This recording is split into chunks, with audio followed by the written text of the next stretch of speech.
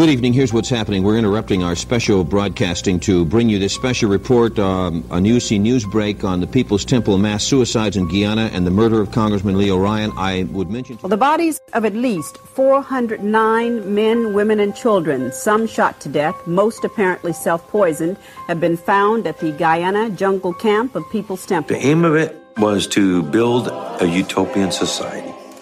The peace, the beauty, the sense of accomplishment and responsibility and camaraderie that's here. We are making a place of refuge for all of you here. None of this would have been possible had it not been for Jim Jones. Even a lot of hardened news people reacted in horror and disbelief. The word on everybody's lips was shades of Auschwitz. More than 400 of Jones's followers are still missing. One speculation that many of them may have been marched out into the jungle and shot. How does a church go so astray? How does one man hold so much power over 900 plus people that they will lay down their lives and the lives of their children for him? Tonight, we talk the Jonestown mass murder and its legacy on Hysteria 51. They say I'm disturbed. From city to city, an incredible hysterical panic spread. I think we're getting into a weird area here. Will you tell these fools I'm not crazy? There's hysteria. You can't handle the truth. Brain is gone. This is Hysteria 51. They're here. The truth is out there. It's alive. But you won't find it here. They're coming for you. Look, there comes one of them now.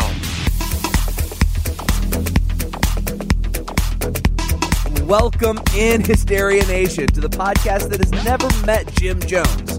Thank God. But we know a guy who knows a guy who knows Jim Belushi. This is Hysteria 51. Speak for yourself. I met him. You weren't even around when he was around. I literally built you 3 years ago. Whatever lets you sleep at night.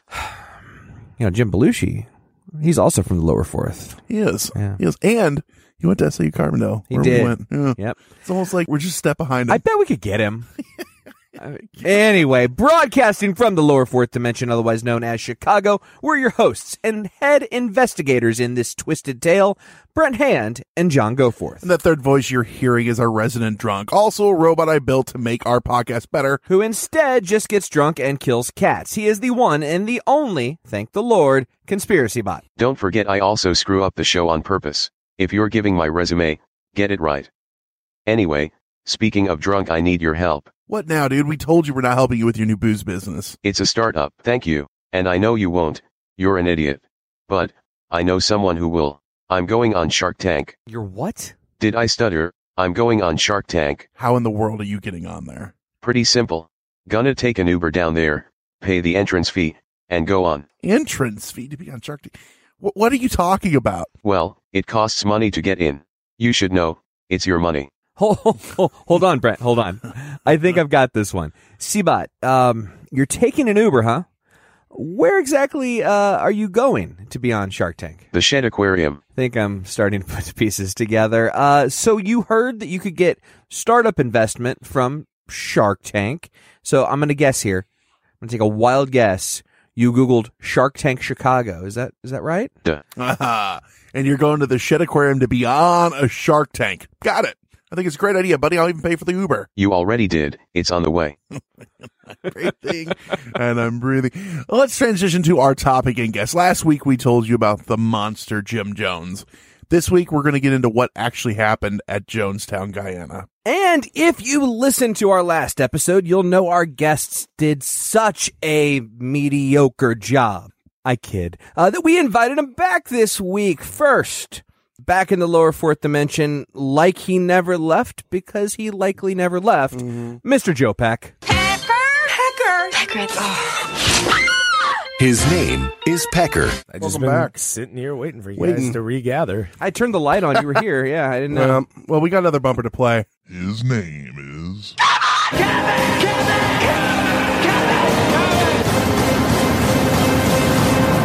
Kevin Crispin.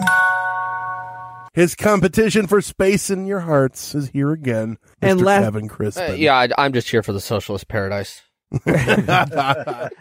And last but not least, Back in the lower fourth for only the second time, but likely already more respected than either of the other two, I'd say. I believe that. Oh, I believe it too. Mr. Christopher Markham. Well, thank you very much, and I'm here for the monkeys if you have any for sale. I heard there were some monkeys for sale here. You don't have to pay me. Just let me in, tell you a little story. Thing I'm running. You keep this going, you're going to get another temple. You're going to get another BJ and the Bear reference. So last week we told you about Jim Jones, the monster responsible for this horrific tragedy. We're getting in the meat of it, the actual Jonestown, the murders, the massacre, whatever you want to call it.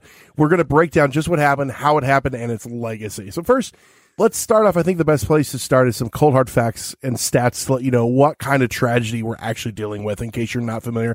And even if you've heard of it, you might not know exactly what went down. So on November 18th of 1978, the mass murder-suicide of members of the California-based People's Temple cult took place at the urging of their leader, Jim Jones. Yeah, not to play spoiler here, but this is what this is all leading to. And it happened in the Jonestown Agricultural Commune in Guyana. And the death toll exceeded 900, including, and this is disgusting, 300 people aged 17 and under, many of which were infants or toddlers. And this is the largest mass death suicide in American history. Like we said in the intro to last week's episode, it before 9/11 was the largest civilian death casualty toll, event.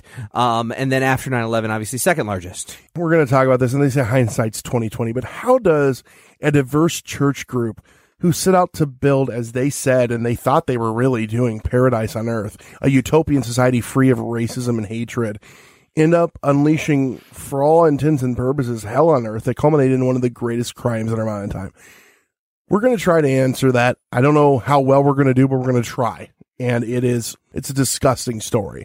So how does one man, let's start by going, John, how does one man steer so many so far astray? I think we need to start with it was a cult, and so let's define what a cult is. Right. Cult. Noun. A system of religious veneration and devotion directed toward a particular figure or object. Check.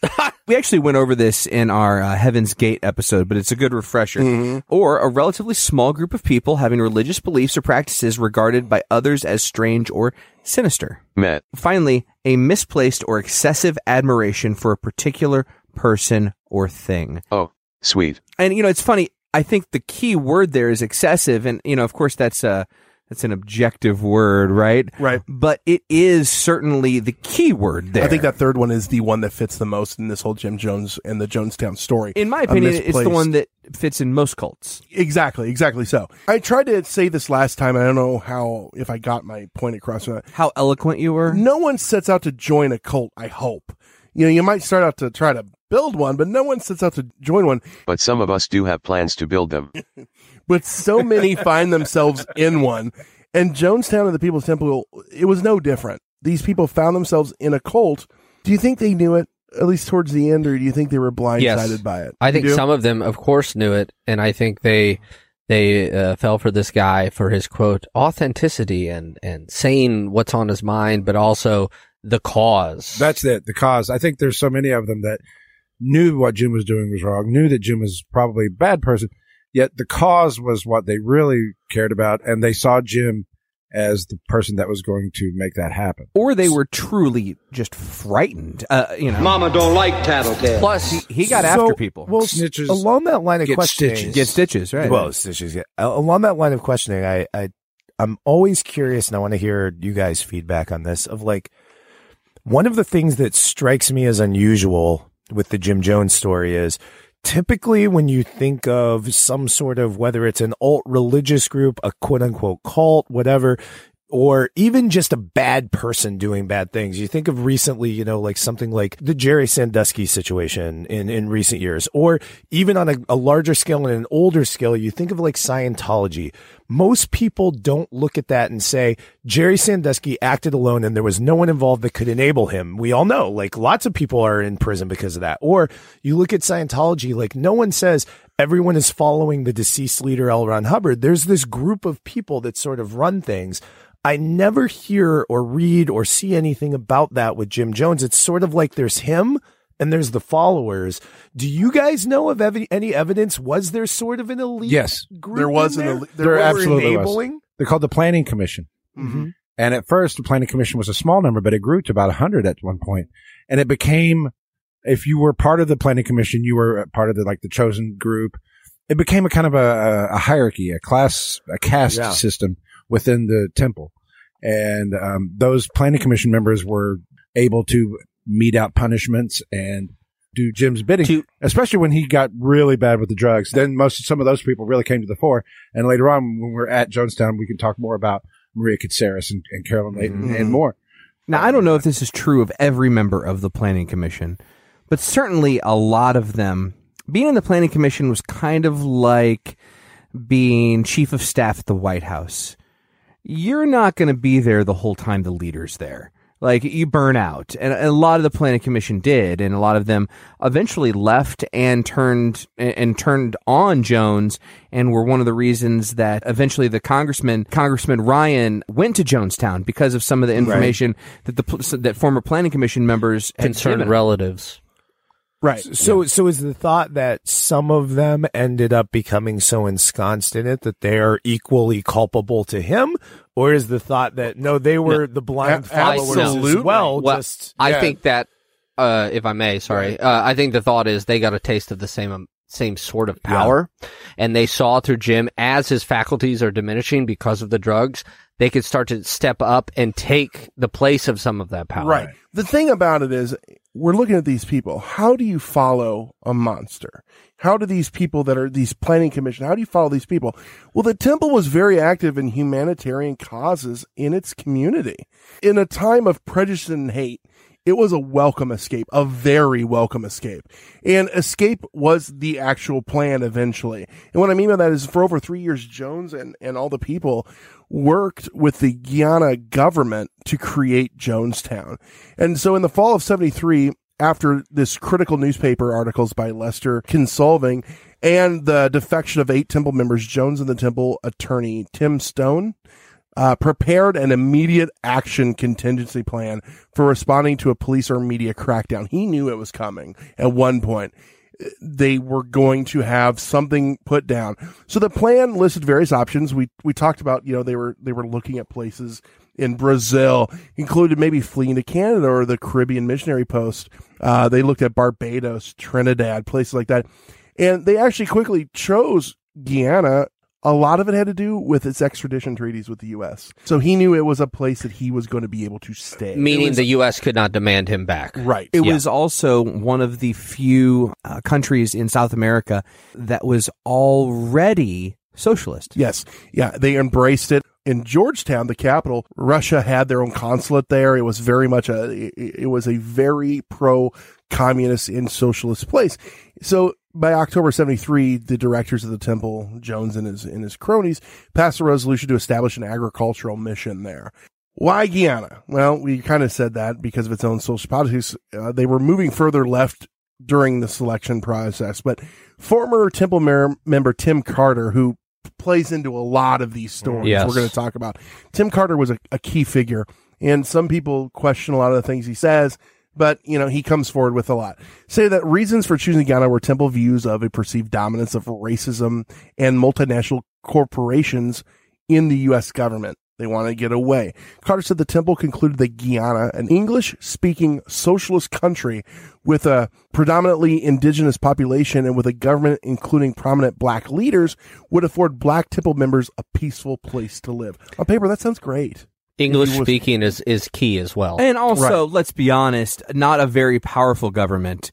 So you have to know that they perceived that and knew that they could kind of get away with what they wanted as long as there was some money to grease some palms. When you see that, when you are a person who likes to take advantage of situations, as Jim Jones has proven to be, obviously, Guyana's going to look attractive. So he kept injecting himself into politics everywhere. He wasn't a politician, but he got behind these politicians everywhere he went. And also in Guyana, there were times when he would send temple members to forge relationships, like romantic relationships with Guyanese government.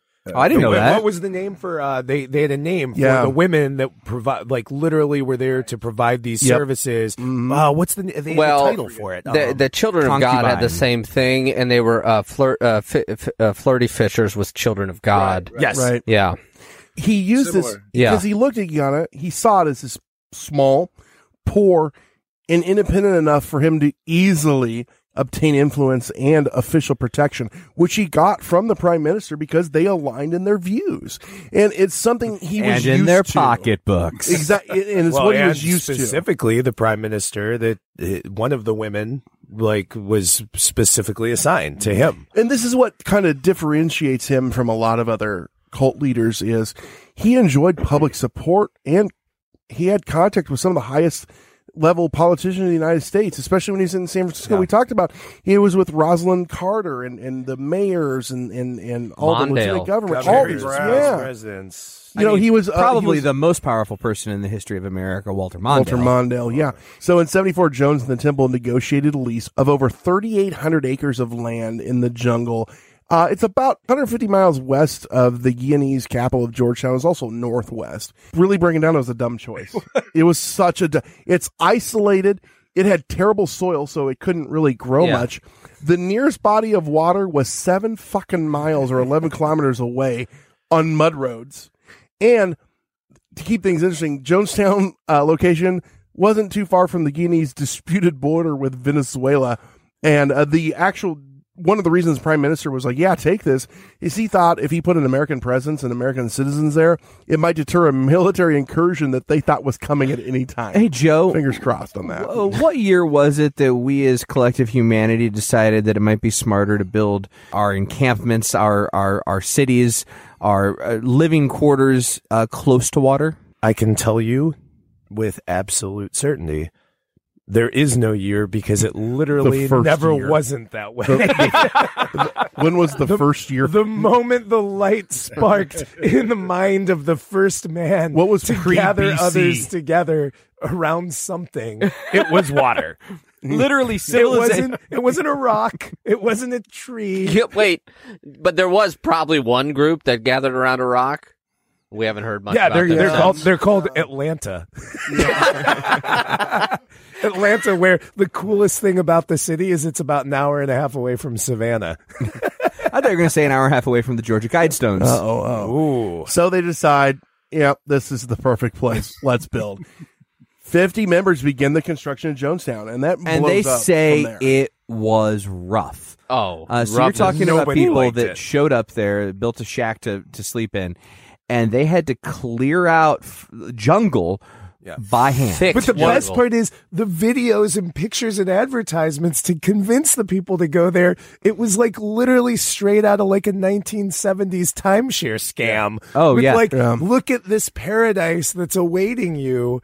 And then it was none of this. But those first 50, they said they had to work, 18-hour days. They were clearing out jungle by hand. What was Kim Jong-un or Kim Jong-il's father? I can't remember. Kim Il-sung. He used his principle of 8 hours of work, 8 hours of study, 8 hours of sleep.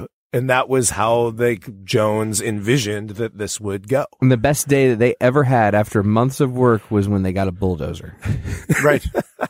I mean, I think those videos are amazing. They're just such a testament to the fortitude and the will of those people. They called them the pioneers, the first people that were at Jonestown.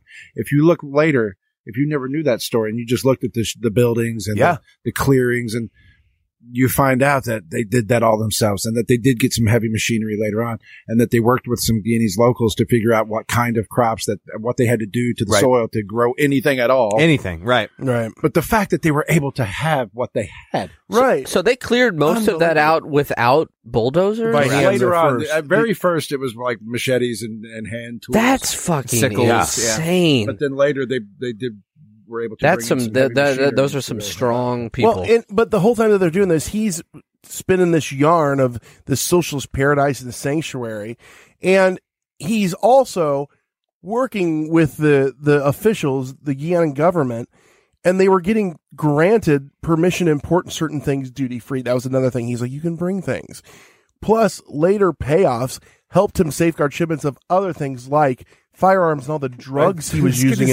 You can bring things, preferably guns and drugs. Yeah, because he needed them bring for whatever church you want, purposes. but make sure you bring a lot of those. And if you're not familiar with the story, it's worth noting that that's what my dad's church uses. At no point when any of the certain buildup was going on was Jim Jones actively living there. He was not. Right. No. So well, hell no. There are all of these people living there, and they say that once they got established, once they had a schoolhouse, once they had multiple living quarters, once they had a big utility kitchen and softball field was they actually had the main. They had a threshold. softball field. Yeah. They had a laundry behind the kitchen because you could dry your clothes from the heat from the oven. But they said it was kind of like paradise to them. It was laid back. Breakfast would be this leisurely breakfast of biscuits and coffee, and everyone was just really happy and like they worked their tails off, but they were all friends. It was kind of communal living, and they were building something together. And then Jim Jones would visit. He visited once to make one of these propagandist videos that you were talking about, and the atmosphere would completely change. Yep, right. Like, it would go from this amazing, happy place to this dark cloud looming over. And these are the adjectives that they used about their leader's visit. So up until then, it was a completely different place, and they would use people's experiences as propaganda to get others to come there. But then they kept sending more people there. Right. And he's using this as go there for a reason.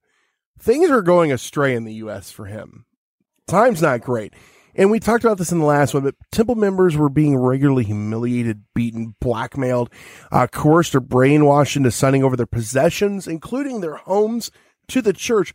Black members and members of other minority groups were convinced that if they left the People's Temple, they would be rounded up by government concentration camps and exterminated. That's something that he'd preached to them, and they believed. And family members were kept apart and encouraged to inform on one another.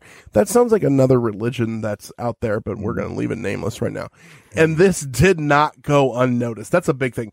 Past members and family members of people that were active in the People's Temple began to protest. And the people that were past members were really good at protesting. Remember, where'd they learn that? Yeah, exactly. They were rounded up on buses and told to protest. Yeah. Well, they knew how to do it. And so they began to protest, to ask questions, to reach out to authorities, to do it in a way that actually got results. And it did. So in 1977, after members of the press began to ask questions about Jones' operation, he kind of realized it's time to cut and run. That the writing was on the wall. And I think that this wasn't just a gradual thing. You know, John was making a good point about how the people were at Jonestown at first, once they got kind of stabilized. Right. And I think that goes to a good point where it wasn't just about Jim. It wasn't about religion. It was about the cause, and it was about socialism, and it was about the political aims that they had, because they acted a certain way in Jones's absence. There wasn't any of the punishments. There wasn't any of the stuff. There was movie nights. Well, you read about that stuff when he wasn't there, and it literally sounds like San Francisco in the 60s. It's like all they're missing are some Allman Brothers and flowers Dead in their hair. And also that they were working towards having enough facilities and infrastructure and support to have as many of the people as wanted to come. But as we're going to find, everything happened in a much accelerated way, and that so it was meant it was meant to be holding like 100 or 200 people at that time in 1977. Ooh. And then all of a sudden, and it got accelerated. We keep talking about media attention, but there was one specific article that got it done, and it was an article in New West magazine. Interesting story. This came from another member of his inner circle. The publisher of New West magazine called Jones and said, I just want you to be aware, we're going to publish this tomorrow. This is an expose, and it's not exactly gratifying on your church. And it says verbatim. And he read them the article because they were on speakerphone. Jim is looking around, and people in the room say he's looking more and more stricken as they go on. Eventually, Jim writes a note and passes it around to all the people in the room, and all the note says is, "We leave tonight." And not only do they leave tonight, him and several hundred people left within 6 fucking hours. That's how much pull he had. The article calls out almost everything that we talked about in the first episode, from his beating of members, his extortion plans, everything. And hadn't all of these people, or most of them, given all of their money and their possessions to him by then anyway? So when he says we're leaving, it's like, okay. So boom. He takes several hundred people to Jonestown, and it's up and running. For better or for worse, like you said, we're ready for a few hundred people. Well, guess what? 200? No, we're bringing a lot more than that. So you know what? Let's head to break, and when we come back, let's talk what life was like there when this huge influx came in, because he was scared. I think that's the best way to put it. coming up next on Hysteria 51. Scared is a good way to put it. Fear, uncertainty, and doubt. That's how you live your life, right, Kevin? Sales 101. Yeah, but not this way. Hola, David. Me llamo Brent. Bonjour, Brent. Je m'appelle David. You didn't do Spanish. I thought if we were going to do this together, we'd do the same language. Oh, sorry. That's on brand for us. I just thought romance languages was the key. Everything I say is romantic, and that is thanks to Rosetta Stone. You guys, we've been touting these things forever. We love Rosetta Stone, and we actually are users. David, you've really been using it even for longer than I. What's your experience been like? Oh, it's been great. The thing is, you really get to learn how to speak and think in that language with it. So it's very high on pronunciation too. So you can, learn how to speak. And our show is all about proper pronunciation. In that pronunciation. Yeah, that's right. But they design it for long-term retention, if you don't get the pronunciation right, you say it until you do, and then that just seeps into your head. Well, and that's why this has been trusted by experts for 30 years, and there's over 25 different languages that you can learn, and millions and millions of users use it because, like you said, it does seep in, and you're using it with you get speech recognition, and it hears you. You get to use like the built-in true accent features that gives you this pronunciation, which is super convenient, and you can do it at your own time. And I don't know if you know this, but I'm all about value, and you get a one-time purchase, 25 languages. If I learned all 25 languages, I'd be so confused or really cool. I have to go in and out. But you'd be real marketable. But literally, though, this is something that we use, and both of us have given the seal of approval because we want to do this long-term, and it's something that it works. And we don't do long-term stuff like this. And this is the one that we've chosen, and we love it. So all you guys got to do, don't put off learning that language. There's no better time than right now, as we've told you 1,000 times, and it's always now. Right now. Get started. For a very limited time, Hysteria 51 listeners can get Rosetta Stone's lifetime membership for 50% off. How much? 50%. Visit rosettastone.com/today. That's 50% off unlimited access to 25 language courses for the rest of your unnatural life. Wow. Redeem. How do they do it? Rashate, you're 50% off. Rashate. Redeem it. 50% off. rosettastone.com/today. Do it today. After years of fine print contracts and getting ripped off by overpriced wireless providers, if we've learned anything, it's that there's always a catch. So when Brent and I heard that for a limited time, all Mint Mobile wireless plans are $15 a month when you purchase a 3-month plan, we thought, man, what's the catch? But after talking to them, it all made sense. There isn't one.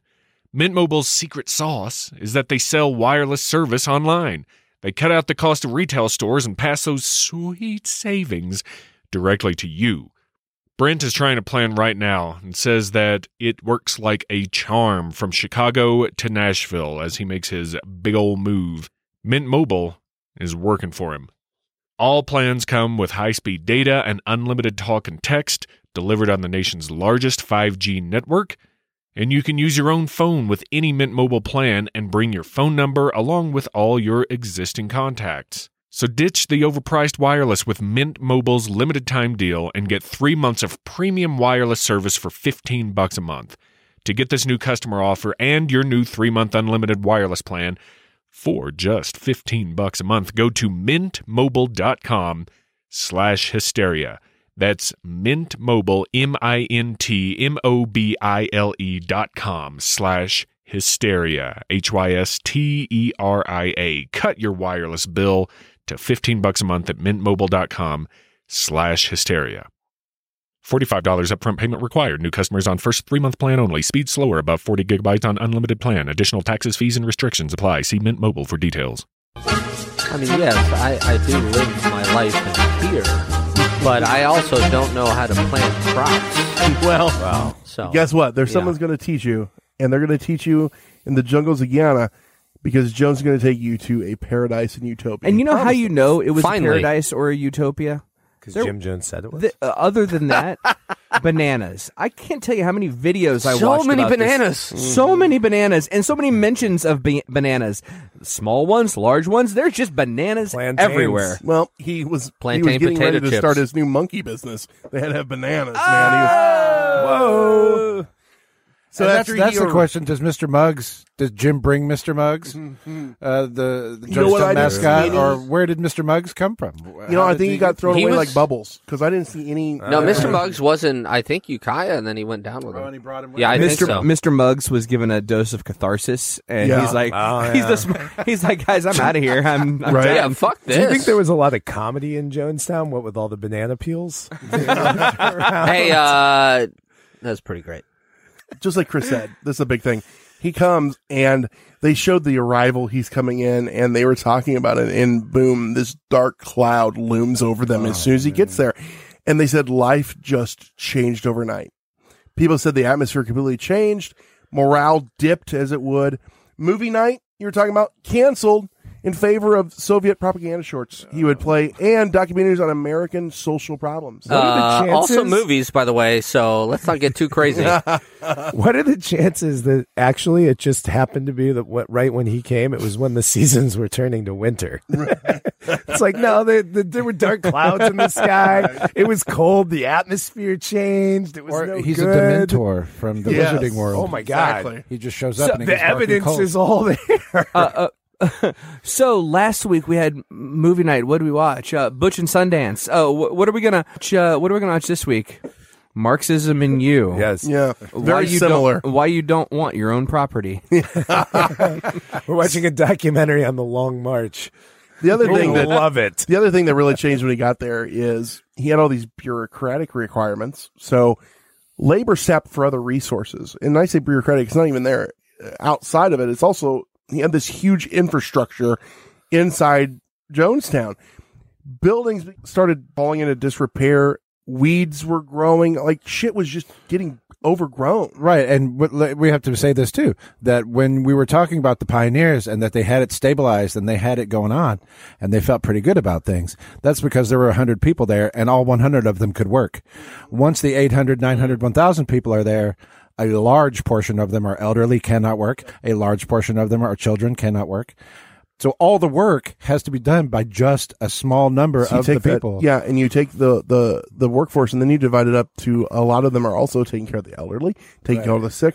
And the children. Teaching the children. And even the children, they're talking about they were in like one room, like shacks, 33 kids to a person. Right. Well, the Shit court like that. That's not to mention the dysentery that broke out. That'll take you down. They were shitting fast. themselves like crazy. Yeah. Literally, dysentery and fever was breaking out rampant. Yeah, the Oregon Trail was a paradise compared. Yep. The quarters were My oxen died. The quarters were basic, four-walled structures.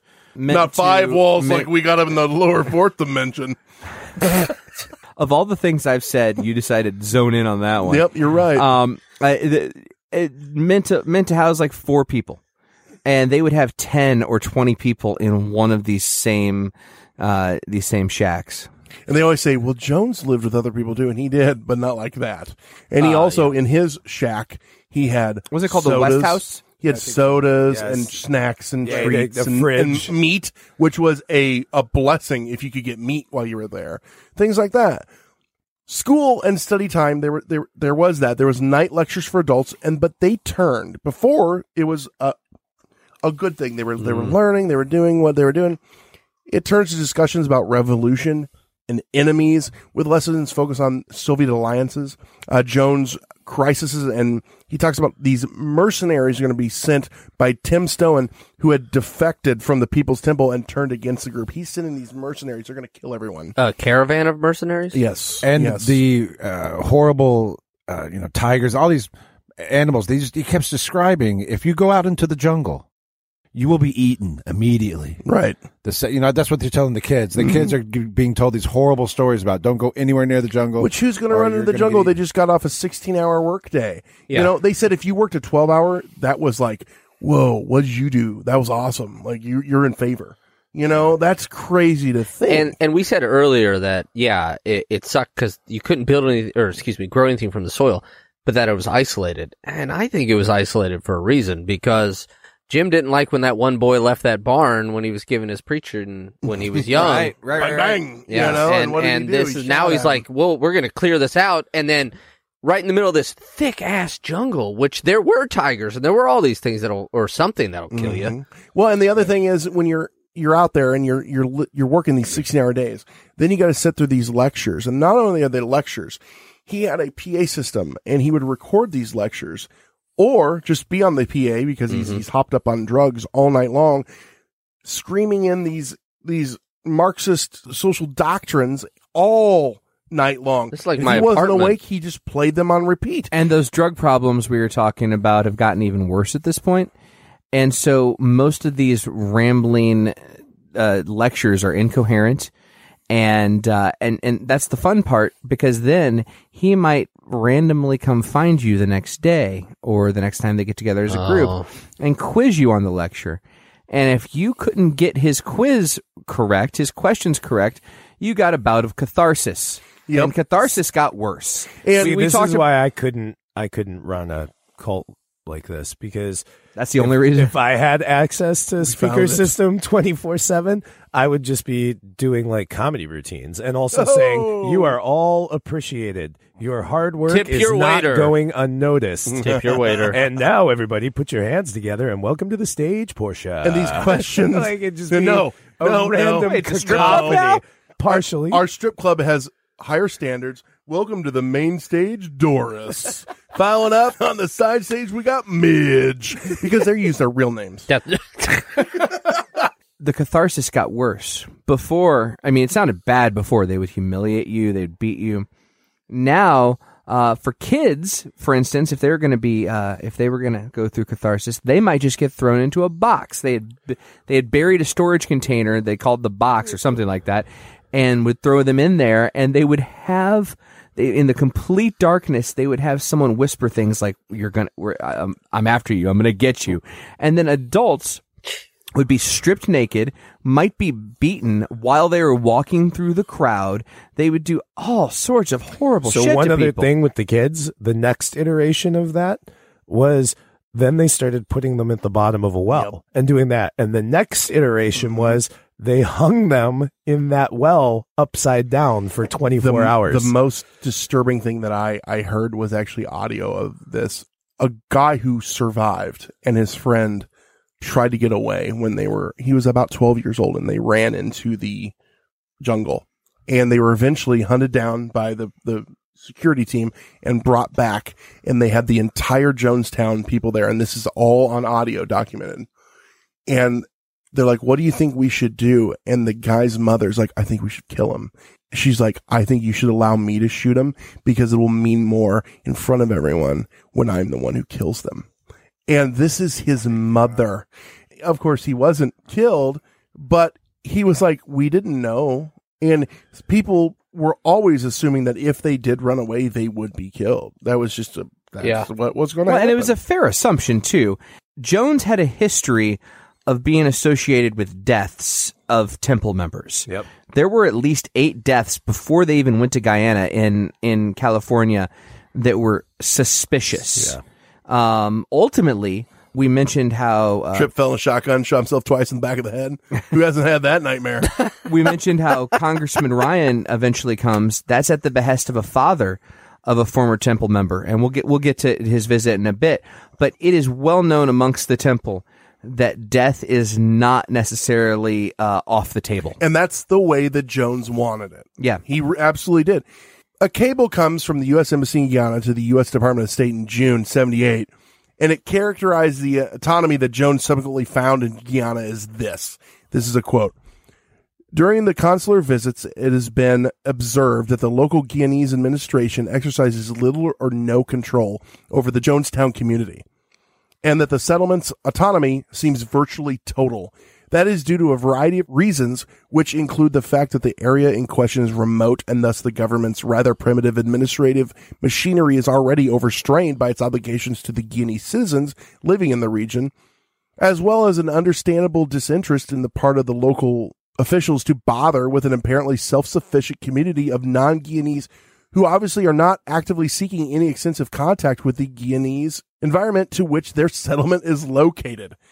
What we have, therefore, is a community of American citizens existing as a self-contained and self-governing unit in a foreign land of which, for all intents and purposes, is furnishing to the residents all of the community services such as civil administration, police and fire protection, education, healthcare, etc., normally provided by a central government within its territory. That was the report on it, and that sounds like the beginnings of a dictatorship. It or really a cult.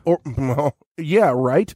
That was alarming to people back home. That was the report. And though it sounds kind of innocuous, they're off on their own.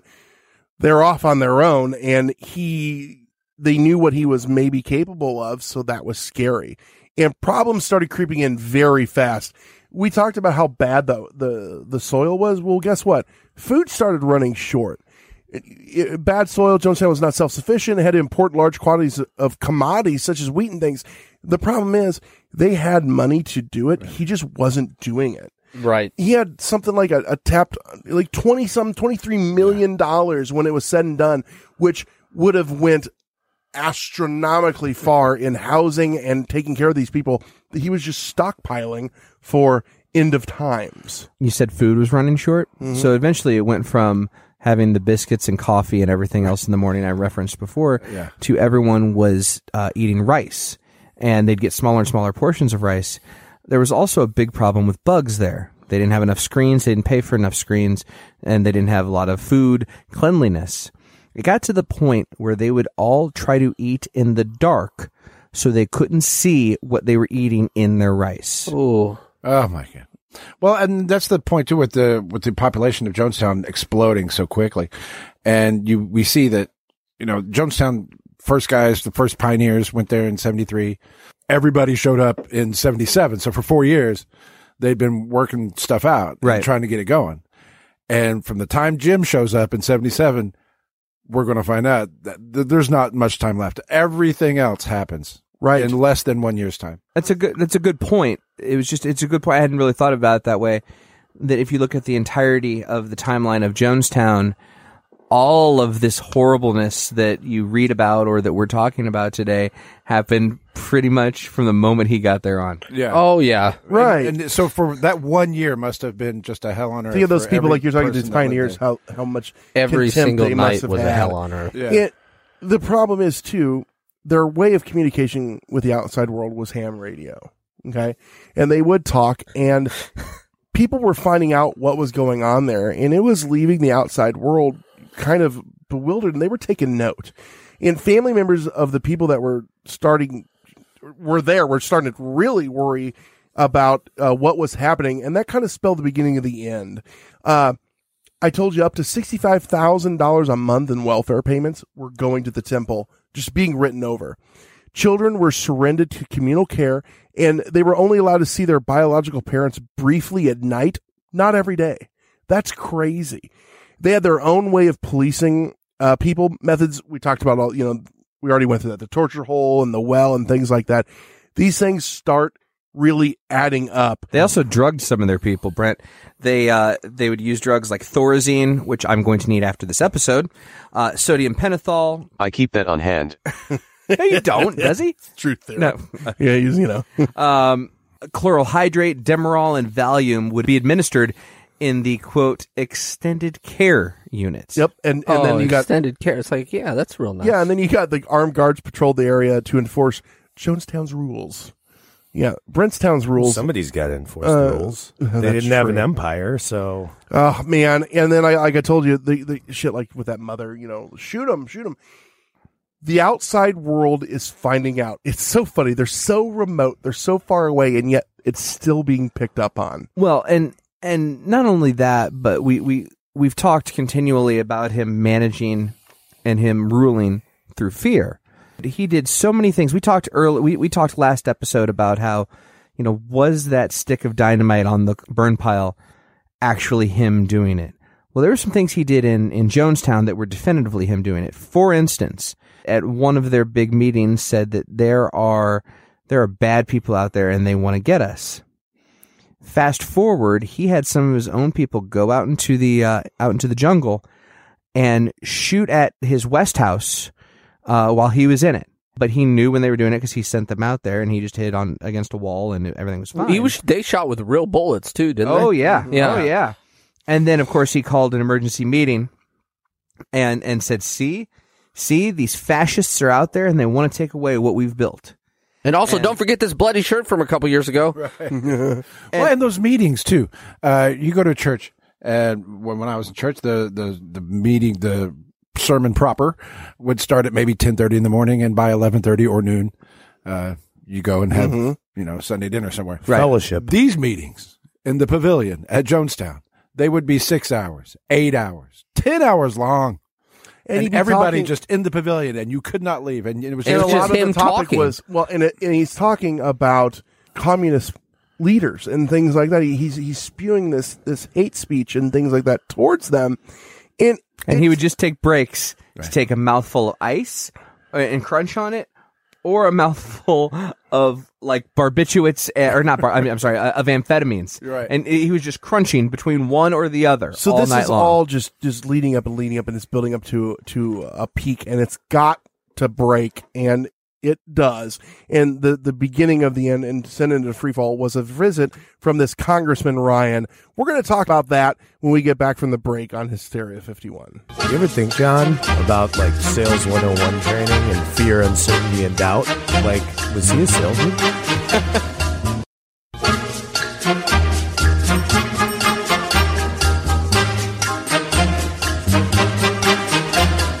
Well, Joe, he was a salesman, actually. In a lot of ways. No, not theoretically. He actually was. He sold monkeys, remember? Oh, the monkeys. Yeah, come on. Now never mind. All right. Oh, that was good. I was going with you. No, you cut it off at exactly the right moment. We're too busy preaching. So, oh boy. So one other thing that we should probably multi-level, deep cut there. Multiple levels right there. One thing we should probably touch on before we get into what happened next is the concept of white knights and what went along with that. We mentioned that he ruled through fear, and one of the ways in which he ruled through fear was he kept telling people that they're after us. And whenever he wanted that emergency to happen, that they were coming, he was getting them all ready by having a white knight. And it was called a white knight because there was originally a term called a black day. And I guess a black day referenced somehow an emergency. And he said, well, that's racist, so let's call it a white knight. So whenever he would get on the PA and yell, white knight, white knight, white knight, all of the people of Jonestown were required to go to the main center pavilion and come listen to him. And at these white nights, not only would he go on and on and on and on, not only would they do some of the punishment we talked about, but he also would say, you know what? It's not worth it anymore. Fuck it. We're all going to die tonight. And he would bring out Kool-Aid, Flavor Aid, Punch, and have everyone drink it. Purple yeah, drink. I don't think it was drank. Purple drink. And he would have everyone drink it and say this. Mazel tov. This.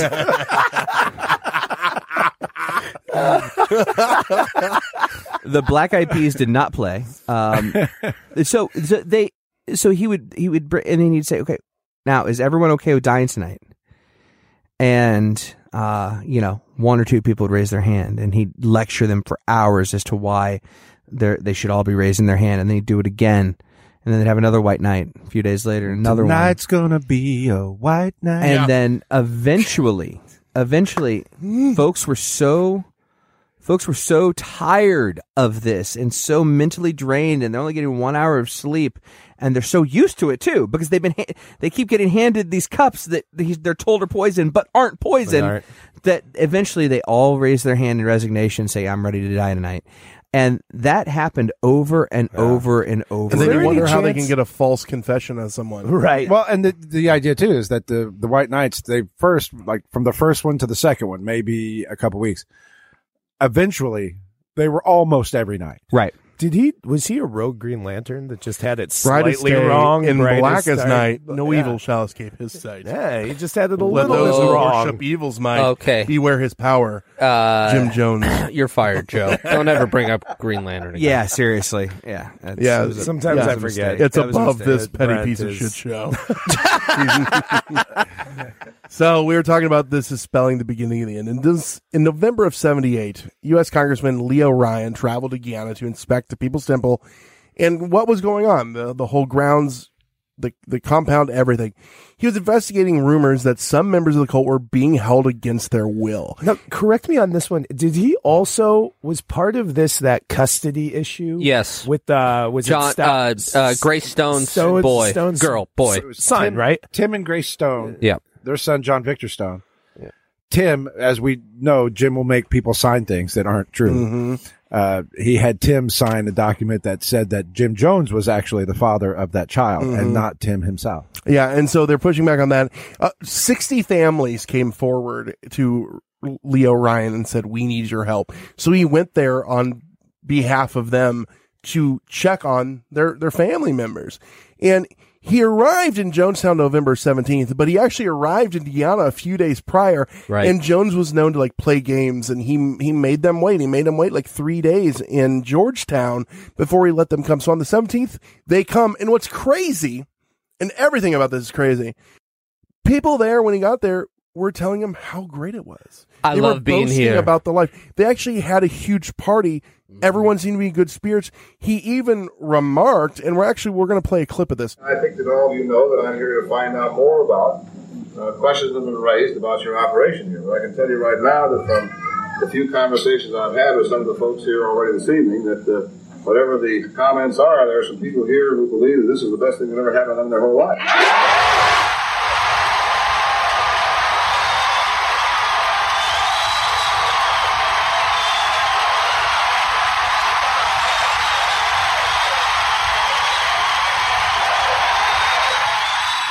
It's so sad. And watch how long listen the to how long the response is to him. Yeah, it's almost the applause. Yeah. It's like creepy. 10 minutes long. Yeah, And they'd better the following day, though, things changed. And the big takeaway, and I'll bring this up later too, the big takeaway is it didn't need to.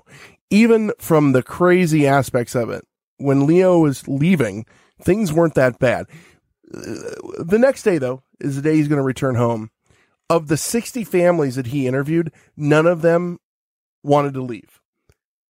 People did come forward though and say, You mean they the wanted to family leave. members Yeah. of the people Of that the 60 complained? families, they were all like, "Hey, we're fine. Yeah, we're good." About 15 people did come forward and say they were wanting to leave. They were passing notes as well. Yes. In saying- fact, one of the main members of the Concerned Relatives group is a man named James Katsaris, and he was one of the big drivers of Ryan's visit.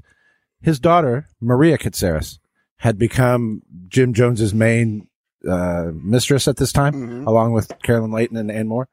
And it was Maria Katsaris who kept sending letters back to her dad and saying, leave us alone, leave us alone. I love it here. This is great. But what's really going on is Maria Katsaris is assuming more and more control and power over not just Jim, but then by extension, the whole operation. And it's those three women that really are calling the shots and making the things happen towards the end because Jim is almost just incapacitated. And where was Marceline during this? Because she was mother for so long. She was there. She was in bad health and Okay. Well, she was in bad health, and then she also just accepted. The story of Marceline is just almost tragic in the sense that she accepted all the women, all the other things, all the other relationships that Jim would have as part of her duty, and she had to do it. In her mind, she was doing the right thing by staying with him. A lot of the supposition is that she really just did all of this for her kids, which is not an excuse in any way, shape, or form because there's 900 people along there with you. I was told to. Yeah, right. But the other thing you mentioned, how when the congressman got there, how they all said how great it was. Mm-hmm. They were quizzed because they had much advance notice. They had a lot, not even including the 3 days that they made him wait. Right. They had a lot more than that advance notice that the congressman would be coming, and so he would quiz the people at these white nights. He would say, okay, he comes up to you and he says, how do you like it here? What's your response? He comes up to you and he says, are there terrible things happening here? What's your response? And if he didn't like the answer, he'd say, it's just not a good answer. You know what? You're going to have to avoid them. You can't talk to them. And by the way, I'm going to have to assign you some homework. And his version of homework was, I think he called them classes. It wasn't good. It was just another punishment. And so these people were, as if they hadn't been conditioned enough, they were conditioned to say exactly what they were supposed to the moment they were asked those questions by the congressman. That's why it was so astonishing that the next day on the 18th, when the congressman was going to leave, these people, like you said, started passing notes, started saying things. You got 900 people there, 15 people is all it was, that came forward and said, hey, we want to leave. And that shook them so much that someone pulled a knife on the congressman and tried to kill him. Yeah. And other Jonestown members actually jumped on him with a help, and they subdued this guy. They literally tried to kill him right there because he was going to take these away. And here's the thing.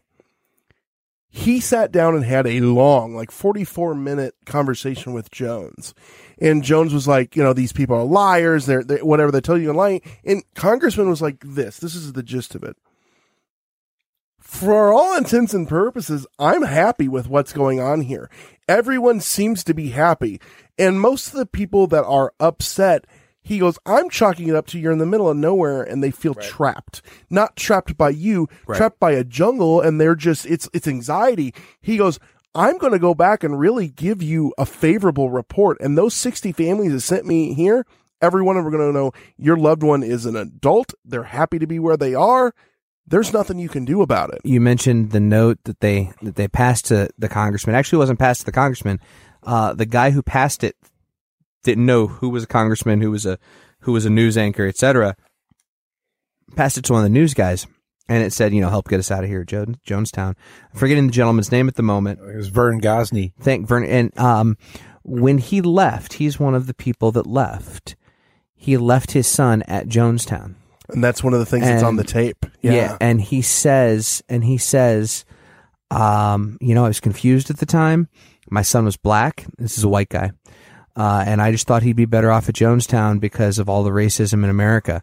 So he left him there. And that's what Jim Jones was using as a detraction. If you listen to the tape, he's like, this guy's, it's so terrible and he's leaving his son here. What's that say about him? And he was using that against him.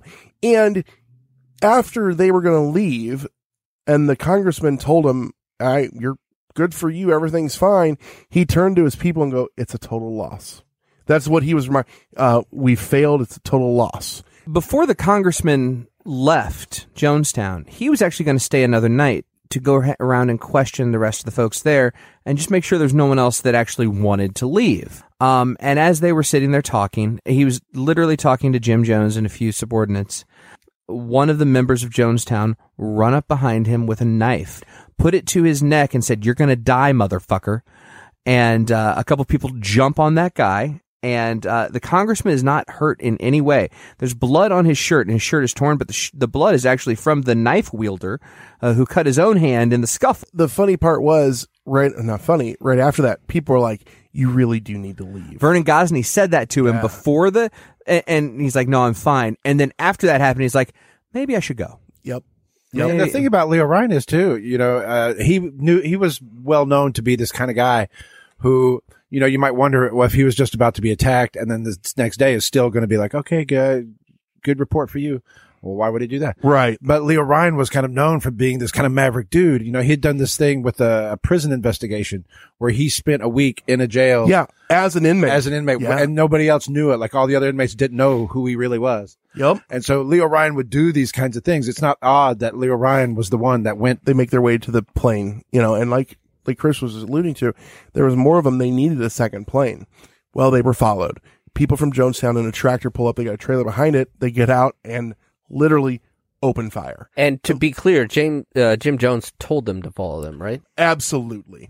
They open fire on this group of the people that are trying to leave and the news crew that was there filming it and the congressman and there was a mole from Jonestown. There was a guy who was 100% on Jim Jones's side. He ran up at the last minute as they were pulling away from Jonestown and said, I want to leave too. I want to leave. Mm-hmm. And they said, okay, so they get to the airstrip, and the congressman himself pats the guy down, doesn't find anything. That he gets on one of the first planes that's going to leave. And as they're about to take off, and as those other gunmen pull up, he starts shooting people inside the plane. Right. All told, 5 people, including Ryan and 3 members of the press, were shot and killed.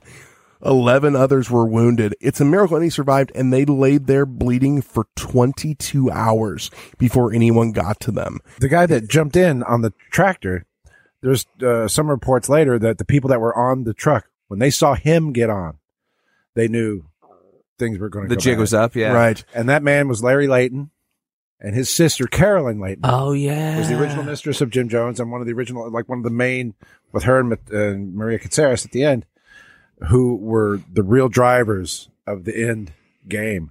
Larry Layton was the one that lit the fuse, started off with the killing of the congressman. Right. And Carolyn Layton, her original idea, it wasn't the flavor rate. Her thing was that she wanted to take small groups out at a time and shoot them. Just the whole, wow. And, go through all 900 plus people and do it that way. She was going to try to kill him, but then Ann Moore, who was in charge of the, where the medicines and the drugs and all that stuff, she was the one that kind of mixed up the brew. They'd been practicing, and so they knew what they were going to do. And the other side note is they had been receiving packages every month of cyanide because Jim Jones has his jeweler license, and they were using it to work with gold. Yeah. So he's getting these shipments of pounds every month of cyanide, so they have it there. And they find out, he comes back, there's audio of all this. He's like, the congressman has been killed. Pretty much it's time to die. It's funny. It's certainly not funny. It's interesting. They call it the death tape. It's when he has gathered everyone together for the final white night, and he's saying, it's pretty much the end. There's nothing else we can do. It's time for us to die. And this is before they know that anything has been carried out towards the congressman. But he says, I know for a fact that someone, while they're in the air, is going to shoot the pilot of that plane. Right. And that plane is going to go down. And then the American fascists will paratroop in here. Yep. And they will take your kids and torture them. And this is all before they'd come back and actually said the congressman is dead. Mm-hmm. And so he's getting them all ready because he's the one who issued the order. And he says, it's time, my children, to commit revolutionary suicide. And his theory was, you can go down in history saying you chose your own way to go, and it's your commitment to refuse capitalism and in support of socialism if you kill yourself. People tried to plead with him, and he demanded the deaths of everyone, man, woman, and child. And that's important. People were poisoned, and if you didn't take it, they did autopsies only of the first 200 bodies, and they stopped. 70 of them had injection wounds. So they figure those people were murdered. The most vocal dissenter, her name was Christine Miller. Mm-hmm. And she is on tape. There's a long back and forth between her and Jim Jones. About Russia. We could go. And at one point, maybe it's just her idealism, but it also kind of feels like she'll say anything, just like, "Hey, how about we not kill 1,000 people right now?"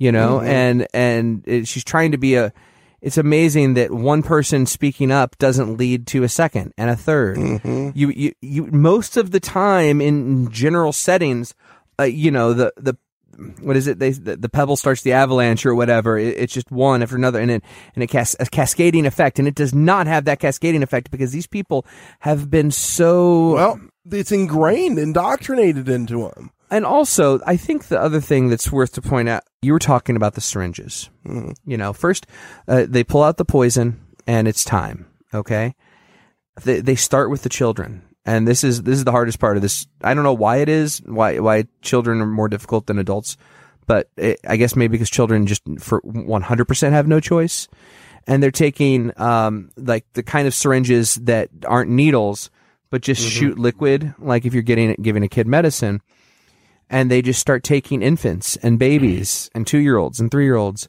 and putting this in them, and you can hear Jones saying in that tape, it doesn't hurt. They're just giving you that face because it doesn't taste great. It's a little bitter. It's just bitter. And you know that right then they are poisoning 300 children. Mm-hmm. And then it goes on to the adults, and you've got Christine Miller dissenting.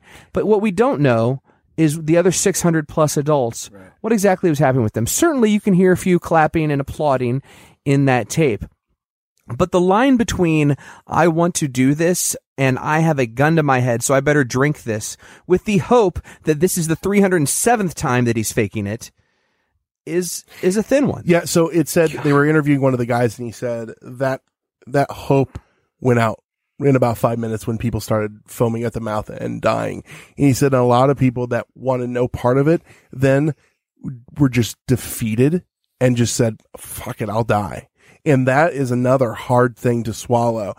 Like you said, more than 300 children died. People were just mothers are killing their babies, holding them so they can kill themselves. You know, it was the look of the bodies is when you see 4 or 5 people laying right next to each other, and some of them have their arms around. Yes. And others. he is still on the PA system. Just still saying, talking. Die with a degree of dignity. Lay your life down with dignity. Don't lay down with tears and agony. Mother, please, mother, please. These are these haunting things that he's saying. Die with a little dignity, mother. Please die. As hard as this episode probably is to listen to, if you are listening to this, just kind of take the gist of the story from us. Don't go listen to the death tape. It is disturbing, and it's not worth listening to. He says on there, and this is his outlook. He said, I tell you, I don't care how many screams you hear. I don't care how many anguish cries. Death is 1,000,000 times preferable to 10 more days of this life. If you knew what was ahead of you, you'd be glad to be stepping over tonight. Yeah, are you talking to yourself, you fucking asshole? And he kept telling him how not bad the Flavor Aid was, and it was such an easy thing, but yet he himself did not take it. No, they figure it was self-inflicted. They said, or did Carolyn Layton shoot him? Well, they think he shot himself by the placement of his body, and they do believe he shot himself. He laid his head on a pillow and killed himself that way. He didn't take the poison. There were survivors. 3 high-ranking temple members. They claim they were given assignment, and they thereby escaped death. Tim Carter, he's the one we talked about before. His brother Mike, they were 30 and 20, and Mike Prokes, who was 31, were given luggage containing $550,000 in U.S. currency, $130,000 in Guineas currency, and an envelope which they were told to deliver to the Soviet embassy in Georgetown. And the envelope contained 2 passports and 3 instruction letters. The first of stating, "Dear comrade," and the guy that was there at the embassy, "The following is a letter of instructions regarding all of our assets that we want to leave to the Communist Party of the Union of Soviet Socialist Republic. Enclosed in this letter are letters with instructs to banks to send the cashier's checks to you. I am doing this on behalf of the People's Temple because we, as communists, want our money to be of benefit to help our oppressed peoples all over the world, or in any way that your decision-making body sees fit." Now, he sends these people to live. There was a basketball tournament going on in Georgetown, the capital. His son, Jim Jones Jr., and others were there. He actually called them, three of his time sons. to kill yourself. And some of them did. Jim Jones Jr., his son, was like, no, this is stupid. Wasn't there a woman who took her children into a bathroom? Bathtub. Yes. Yeah. And killed them. Yep. Yeah. There were the woman was with 2 small children and her teenage daughter. The father, the former husband, who was not a part of the People's Temple, had flown to Guyana, but he was not one that was allowed to come to Jonestown.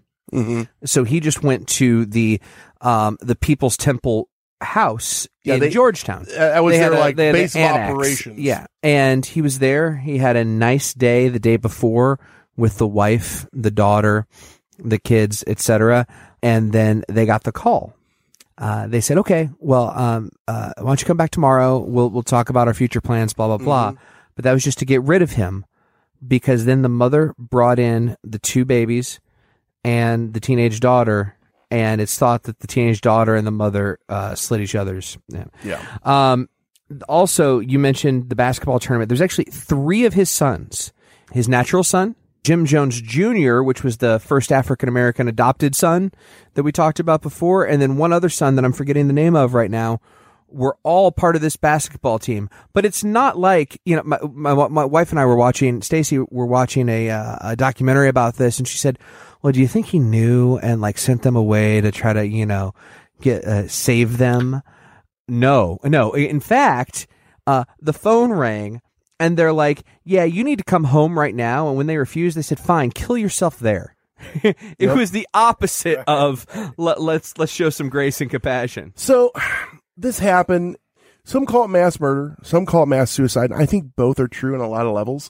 It depends on some of it's case by case, but he really had power over these people. And that's why I think that's the big thing. So I'm going to ask you guys, what's Jonestown's legacy to you? Like, where does it leave you? What does that leave the world? I will put it in a bit of a comparison or an analogy. I recently saw a Showtime documentary on G.G. Allen, and me and my wife were watching it, and she said, I've never heard of him before, and I never want to hear of him again. Right. And I am fascinated by G.G. Allen because who's G.G. Allen? G.G. Allen was a punk rocker in the 80s, and he would do things like bash his own mouth with the microphone. He'd be stripped naked on stage, smearing his own shit all over his body, eating it, throwing it at people. He would have sex with his brother on stage. The drummer would stick the drumsticks up his ass and then start playing with them. It was just the most extreme. And I always am fascinated when you find what the limit is. Like, what is the example of the farthest you can take something? A lot of people don't realize Blink-182 started that far back. But, sorry, go ahead. I just think that Jonestown is an example of there's been the Bhagwan Sri Rajneesh. There's been other cults and other religious groups of this sort. But I think that Jones is that's why that story endures, is because it is so extreme. I think it is almost to the limit of what. Right. It is such a disgusting tale. And to see these people just go, all right, well, I'm going to be part of it. It's crazy.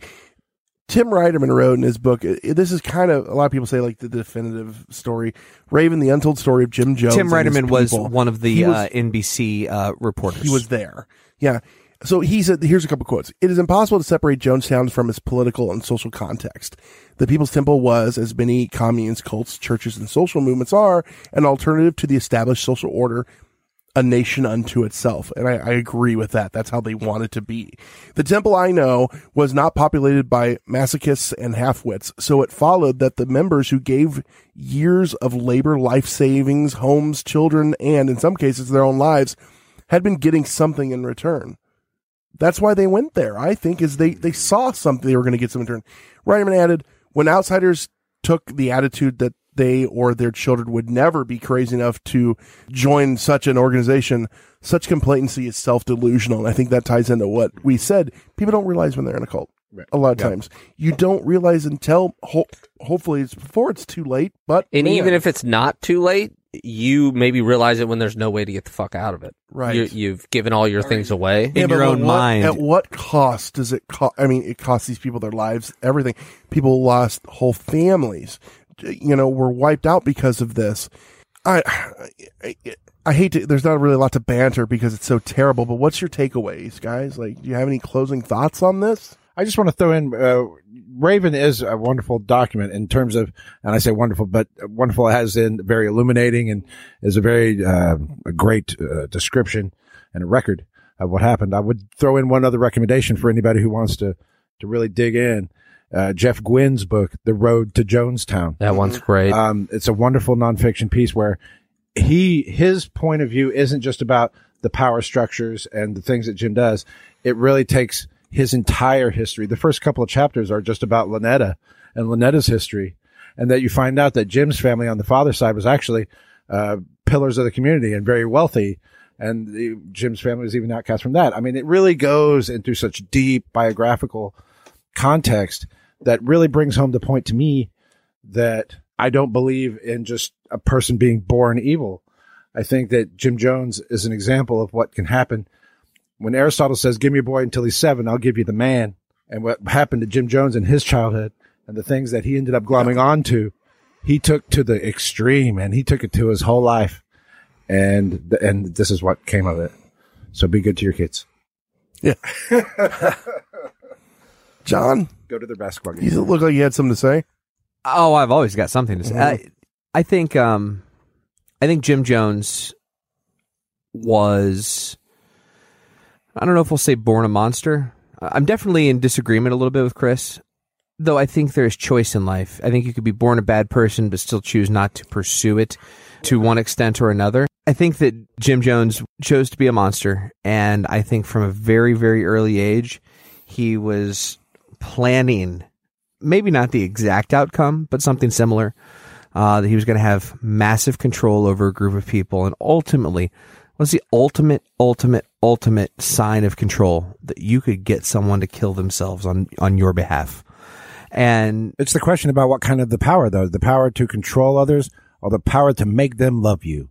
I think that's what Jim was after. But I think to Jim, power was love, and love was power. Right. And so them being one and the same, I think this, to one extent or another, he succeeded in his life's goal. And I think everything he did, from opening soup kitchens to integrating communities that weren't integrated, were all in that pursuit. I don't think that a lot of people paint him as a, humanist, and that, while things went bad at the end because he took too many drugs and wasn't seeing things clearly, he didn't always have bad intentions. I'm of the opposite ilk. I think he always had bad intentions. And I think he knew that he had to build from point A to point B. I think he was a smart guy.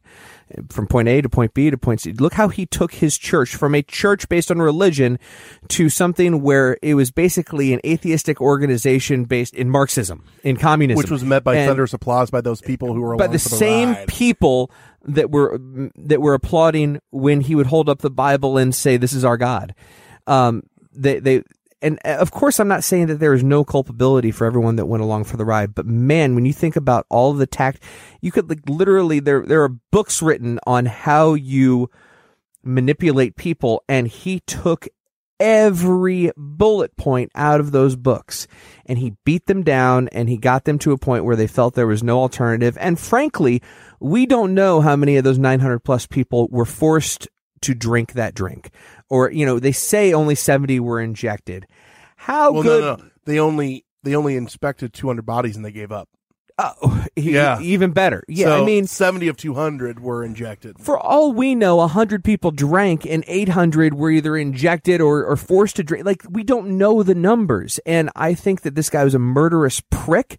I'm glad he's dead, and I feel bad for the families and all the people that lost their lives that day. It is a fine line. I agree with that. Of he knew what he was doing along the way. Was it because he was just internally and innately evil from the beginning, or was it something that he was choosing? It was senseless and gross, and the point of it is, where do you draw the line? Like Chris said, is he a product of his society? Was he born evil?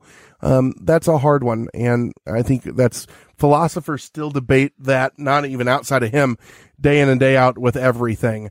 So I'm not going to be able to say on that, but I think whatever he was, it started very young. And I agree with John. I think he was on a path from a very young age to be what he was. Now, he might not have always thought it was going to be death and everything, but he sure made that early on an option. And there are things when he was preaching, when he was still in Indiana, where he actually says, no one should ever take their own life. No one should ever. If someone wants you to take your life, they are leading you away from God. And it's funny because these are sermons that he gave. And then within a year later, he's preaching. And no one ever said, maybe that's not the way to be. Picking up on what we've all said, I think we all have good points about this. I think the way I'd say it is, nothing is ever one thing, right? I don't think that Jim Jones was just evil. I think a lot of it has to do with his childhood, has to do with his mother, has to do with his father, how he was raised, how he was neglected. But I think it also had to do with that probably created some sort of mental instability. And then he was leading these people. And as we said earlier, is love, power, power, love. He needed the adulation to have self-worth. And that at the beginning it's harmful for sure, but it's relatively benign. But what happened was, and then the drugs come in, and then probably the part of him that is what Shakespeare said, the better angels of our nature, but what's the opposite? The demons, right? The demons won, and they won big time. And that part of him is evil, and he was in the end, an evil person. The point I'm trying to make is that he was so selfish and so self-obsessed that it came to a point where he had hundreds of people kill themselves because he had painted himself into a box and he had no way out. And so he said, we're all going to die. And it's disgusting.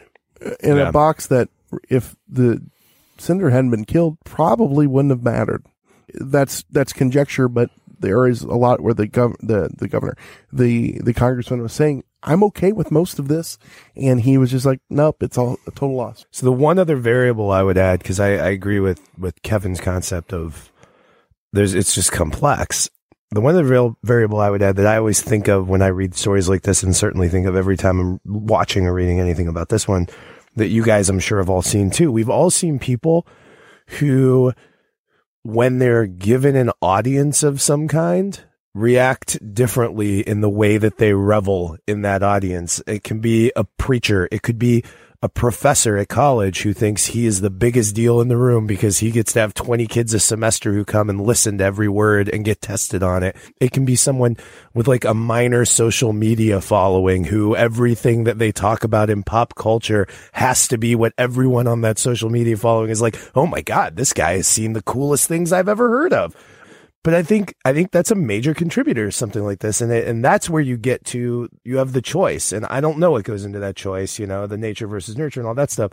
But somewhere along the line, there's a once in a great many people that when they find themselves in that position, their choice is to exploit it, as opposed to have fun with it and just enjoy the concept of it. Instead, they get some sort of strange, innate power trip over this thing. Like somehow they're a big deal because 50 people on a Twitter feed, retweeted them with a thumbs up. And it's like, right. Dude, no, you're not powerful. But the other thing I'll say is, considering that I'm never invited back every week, this might be the one that I take you guys up on that on, because my God, this was what a downer. This is just draining to talk through this stuff. I usually by these episodes, I'm like, man, I wish this episode wouldn't end, and nothing against anybody on this panel, but I was like, God, it's just terrible. That's why it's such a thing that heavy. Unfortunately, this is such a big name. Jonestown has become, it's almost, a noun, a verb. You use it out of context. People do. It's such an event, and I think it's important though for people to not forget what happened, so that it doesn't happen again. Because there's always someone out there willing to take advantage. Literally a quote that sat behind his throne in the pavilion. And I'm not going to get the quote exactly right, but remember history so you're not doomed to repeat it. Yeah, it was worded oddly, but that's what it was. We hope your takeaway from this is monsters, whether they're made, born, they exist, and watch your loved ones, watch the people around you, know what's happening in your life, their life, everything. If you can help. If you can't, distance yourself before it's too late. What do you guys think, though? That's kind of our takes on it. How can they let us know, John? Well, they can hop on Hysteria Nation, where I promise there will be a lot more UFO talk, maybe anal probes, butt play in general. I was missing the anal probes. Yeah. Now, Jones did offer butt play and anal. So, no, the fun kind. All right, kids, just go to Hysteria Nation, Facebook.com/group/Hysteria Nation. It's where we talk about all this stuff and a whole lot more. HysteriaNation.com. Wow. Don't forget Twitter. Best callback of the year. At Hysteria51pod on Twitter. Patreon.com/Hysteria51. You can find extra episodes, up all nights, things like that on there. Leave us a voicemail if you want to hear your voice on the show. 773-669-7277. Again, 773-669-7277. If you forget any of this, you can find it all on our website. What's that site, John? Hysteria51.com. We are not going to play any voicemails today because contextually it would feel odd, and I need a beer. A little gross and a little icky. So, with that said, I've been Brent. I've been Kevin. I've been Chris. I've been Joe. I've been John. He's been Conspiracy Bot. Stay woke, meat sacks. It was terrible. It was just terrible. I'll never get over it as long as I live. That's it for another edition of Hysteria 51. John and Brent will be back next week with yet more of the unexplained, the unexplored, and the unheard of. Oh, if it's unheard of, how will they know about it? Anyway, if you want to suggest a topic, give us your thoughts, or just make fun of Conspiracy Bot, that's my favourite. Join us in our Facebook discussion group, Hysteria Nation. Just log on to Facebook and search Hysteria Nation, or you can always tweet us at Hysteria51Pod. You've been listening to a Fourth Hand Joint.